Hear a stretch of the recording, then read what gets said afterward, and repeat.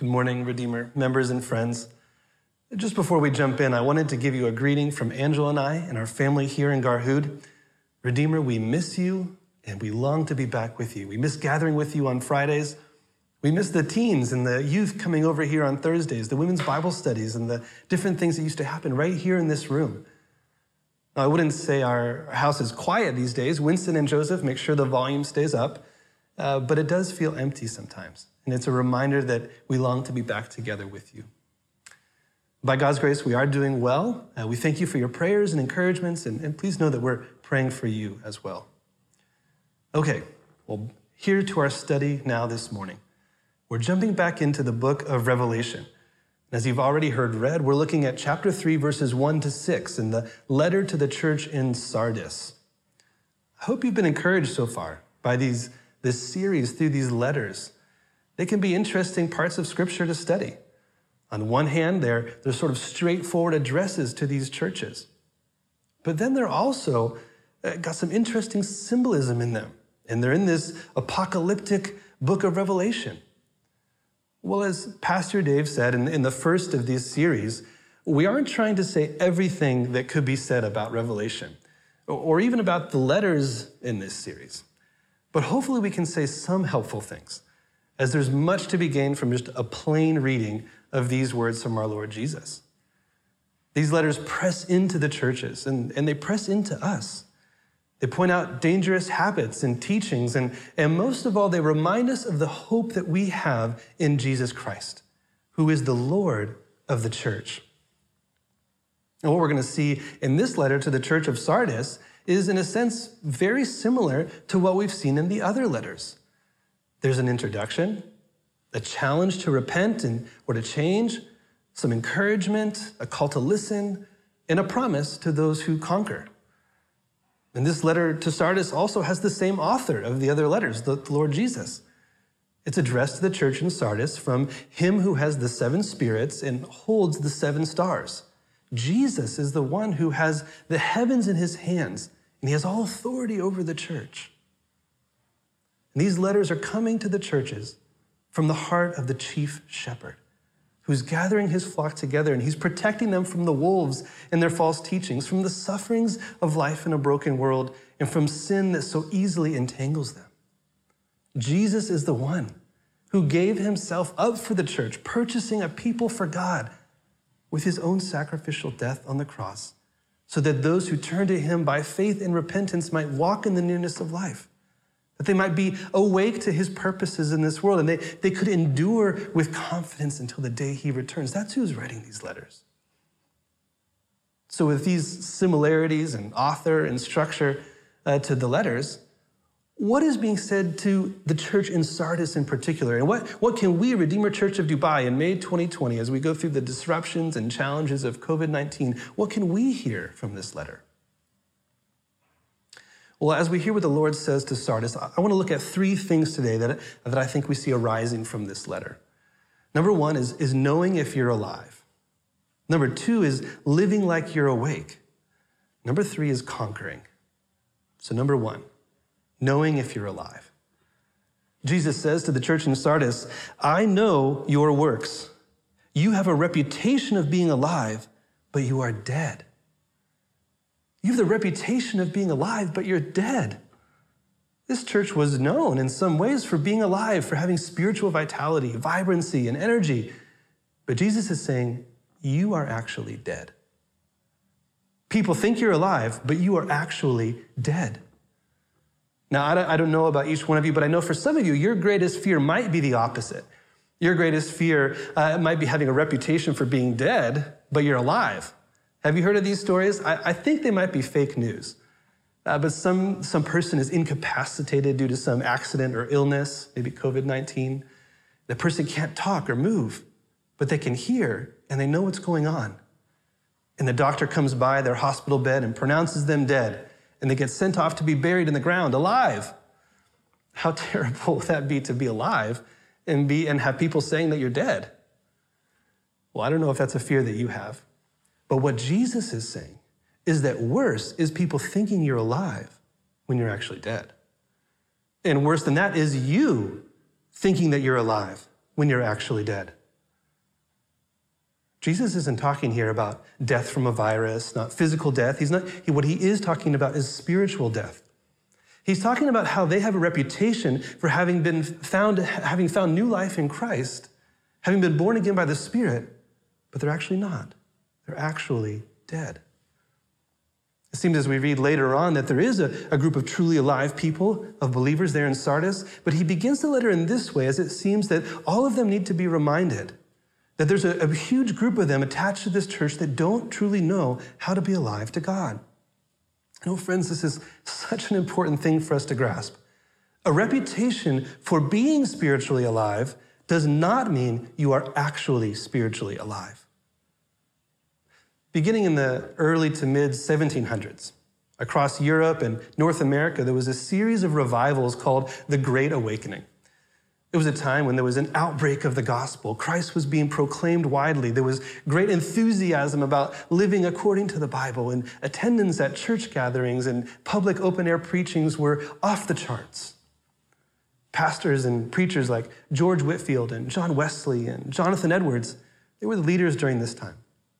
And Edwards in specific was instrumental in preaching sermons from his pulpit in New England, like Sinners in the Hands of an Angry God, that the Lord used to spur revival in that surrounding region.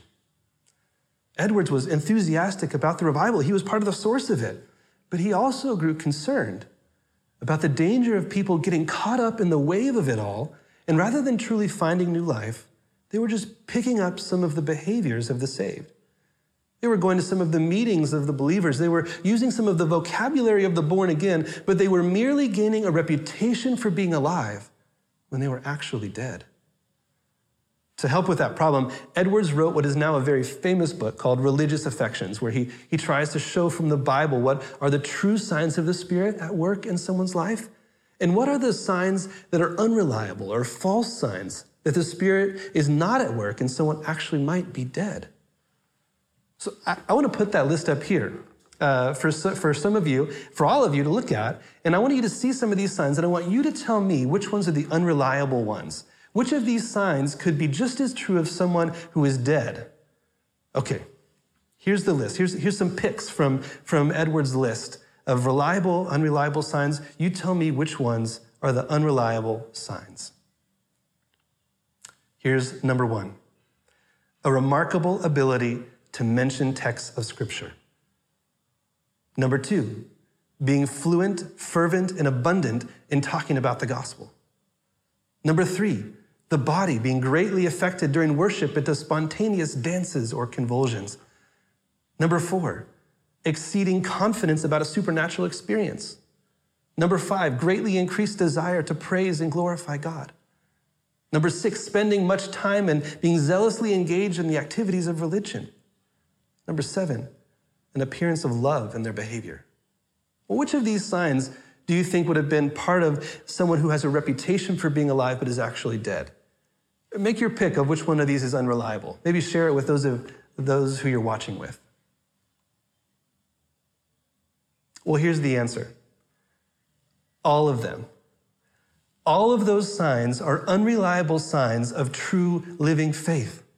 You're able to quote Scripture. You love to talk about religion. You break out into dance. You know some experience of healing. You love to honor God. You spend your time doing lots of religious stuff. You act loving sometimes. All of these things may be just giving you the reputation of being alive, but friend, are you actually dead? How do you know that you're alive? We have to know where we're starting, and we have to know where to look in order to be alive. As we quickly scan over this passage, we see the dire state of man's starting point. Spiritually dead and facing judgment by God. He's coming again. And friends, before we start getting too excited about having a reputation for being alive, have we truly addressed our deadness? Have we realized that the only thing we can build on in our abilities is a foundation of a rotting corpse? Friend, I don't care how many people have told you that you're doing just fine, that you are a good religious person. If you have not truly looked at yourself and said with Isaiah, "Woe is me, for I am lost, and I am a man of unclean lips, and I dwell in the midst of a people of unclean lips." Friend, if you haven't honestly realized your deadness, without Christ. You won't have been able to know of your life in Christ.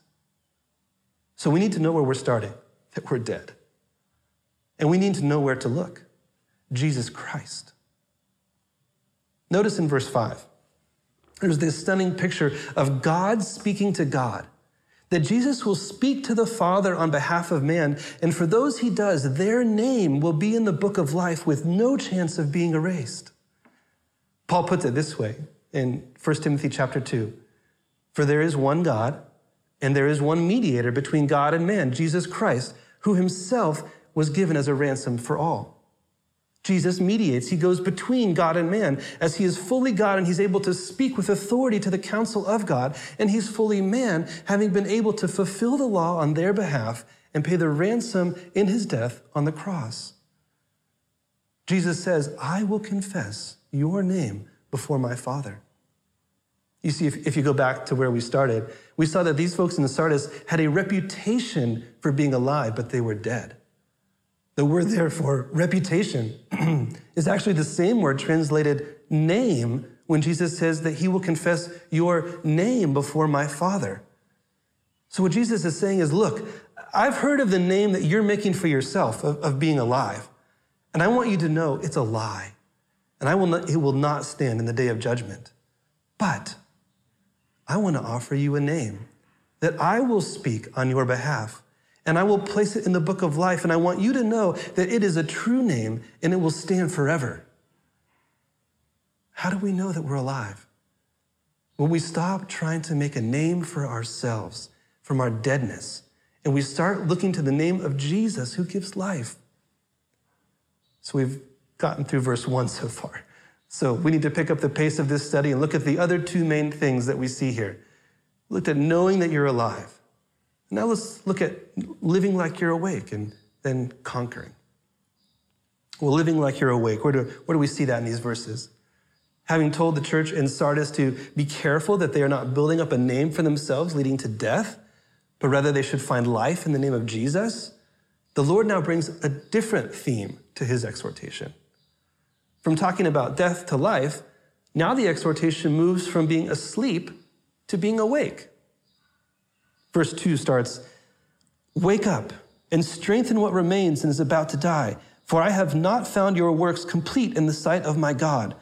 Remember then what you received and heard, keep it and repent. If you will not wake up, I will come like a thief, and you will not know at what hour I will come against you. Yet you still have a few names in Sardis, people who have not soiled their garments, and they will walk with me in white, for they are worthy.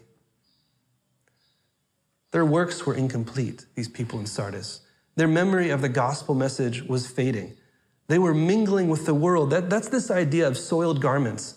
A few of them will walk with Christ in white, but most of them are clinging to soiled garments that will be all they have on the last day. Elsewhere in Revelation, this idea of being soiled has to do with engaging in idolatry and pagan practices to appease the gods or the local economic situation so that they can still gain from the world around them, still have a good name in the world around them. Well, to connect this idea of waking up in soiled garments, think about it this way. I wear a white shirt every day, so I know a thing or two about soiled garments. If I spill coffee on my shirt at breakfast in the morning, and then I say to Angela, bye, honey, I'm going to go and jump on a Zoom, she's going to say, what, are you still asleep? Your garments are soiled. Those in Sardis, they were still asleep to how their lack of repentance, their lack of remembering the gospel is keeping them in a very dangerous place of having soiled garments on the day of judgment. Their efforts to have a reputation of being alive with other Christians while having a reputation with the non-believers in Sardis of engaging in evil has meant that they have got soiled garments. Maybe you've heard the story of the emperor's new clothes. That's where there's these two tailors, and they promise an emperor a new suit of clothes. And when they present it to him, they say that it is so beautiful that only those who are smart and glorious can see it. Those who are foolish and incompetent can't see it. And so the emperor, he can't see it. But he doesn't want to appear foolish, so he says, oh, how beautiful these clothes are. But the reality is that tailors never made any clothes at all. They were just making everybody believe that the clothes were invisible to them. So when the emperor parades around the city in his new clothes, no one dares to say that they don't see what's going on because they are afraid they will be seen as stupid. Finally, a child cries out, "He's not wearing anything at all." Well, in a sense, likewise, Jesus is calling out to those in Sardis. You're parading around like you're wearing new robes of white. But wake up. You've got the same filthy rags on you always have had. For some of you, as soon as I start talking about that, you know the areas in your life where you are tolerating sin, where you're engaging with the world with a desire for its interests, for fame, for power and money and pleasure. For some of you, you've been around the church long enough, though, to be really good at hiding those soiled bits of your garments. You're hiding from other believers and maybe even from yourself. So let me just invite all of you to be willing to lay down your passion for your own reputation, to be willing to humbly ask the Lord to expose any area of our heart where idolatry or pride or anger or other ungodly traits remain. Because here's the point. It is not the absence of sin in your life that is a sign of being awake, but it is your awareness of how to deal with your sin that shows you're awake. We want to be those who have looked to Jesus for new life and have found salvation in his name, not our reputation.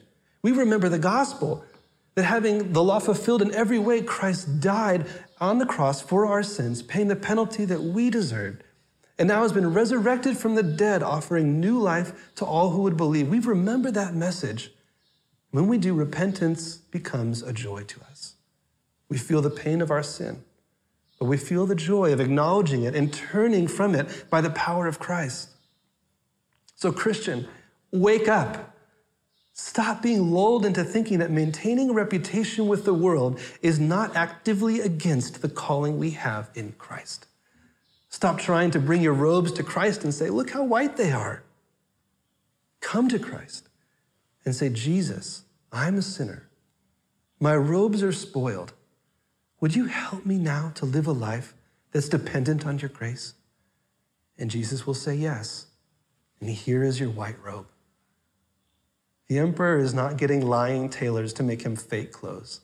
The emperor is handing out perfect clothes that only he can make. Redeemer Church, wake up. Look at your garments. See your need to repent, to remember the gospel, and to walk in the ways of Christ. And now we come to verse 5. And here we end with this idea of conquering. The one who conquers will be clothed thus in white garments, and I will never blot out his name from the book of life. That's what Jesus says. The concept of conquering comes up in each of the 7 letters to the churches here in Revelation. It's a key element of these letters written to these churches that are suffering, they're in need, and they're struggling with sin, and Jesus wants them to conquer. Conquering can make us think of war-making kings. It's Xerxes against King Leonidas of Sardis on his way to conquer Greece. But conquering can also carry the idea of endurance in the face of great challenge. Someone who reaches the top of Mount Everest is said to have conquered the mountain. But really? The mountain is absolutely massive, 8,848 meters high. The weather is extreme, changing often and mostly for the more dangerous. The threat of deadly avalanche is constant. To get to the top requires great assistance of clothing and gear and lots of divine help, other fellow climbers. And yet, with all of that assistance, with all that is outside of their control that came together to help them succeed, with how little of the mountain actually comes under their authority, none of it, we still say that someone who gets to the top conquered the mountain. And this is the idea of conquering as patient endurance in the face of severe challenge. And that is what Jesus has in mind for the churches in Revelation. Endurance. Stay the course. Don't get caught up in your reputation of being alive if you're dead. Don't get caught up in your reputation with the idolatrous world around you.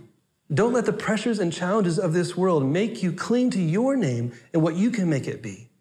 Don't let your fears about famine or persecution or disease lead you to living a life more dead than alive, more asleep than awake. Jesus puts it this way in Matthew 10, that this letter to Sardis is almost an echo of. Fear not, therefore, you are worth more than the sparrows. So everyone who acknowledges me before men, I will also acknowledge before my Father who is in heaven. But whoever denies me before men, I will also deny before my Father who's in heaven. How do we endure? How do we conquer? We wake up and we strive to live our life in a way that acknowledges the one who has already endured, who has already conquered, who already has all authority in heaven and on earth. And when we do, he will acknowledge us before his Father. This life is full of griefs and groans, struggles and sins, divisions and tunes of lament. But we look forward to the day when, having been found in the name of Jesus, having lived as a confession to his name, we find that we've endured to the end. And now we find ourselves as more than conquerors through him who loved us. These things in verse 4 and 5 about receiving white robes of purity, being counted as worthy to enter the joy of God's presence, about eternal security with our name unerasable in the book of life, about being known by name by the Father and covered by the righteousness of Jesus' name. Friends, these are not conditional possibilities for those who by their labors achieve perfection now. These are covenant promises to those who look and who remember and who repent, and they look to Jesus, who labored perfectly on our behalf and became the perfect sacrifice for our sins. Oh, may our hearts be consumed by him. When that day arrives and our race is won, when our griefs give way to deliverance, we will fully know as we're fully known. All our groans will end as new songs begin, and a multitude from every tribe and tongue, wearing robes of white, will stand before his throne, and our hearts will be so consumed by him that we'll never cease to praise. Friends, let's stand and sing of his grace.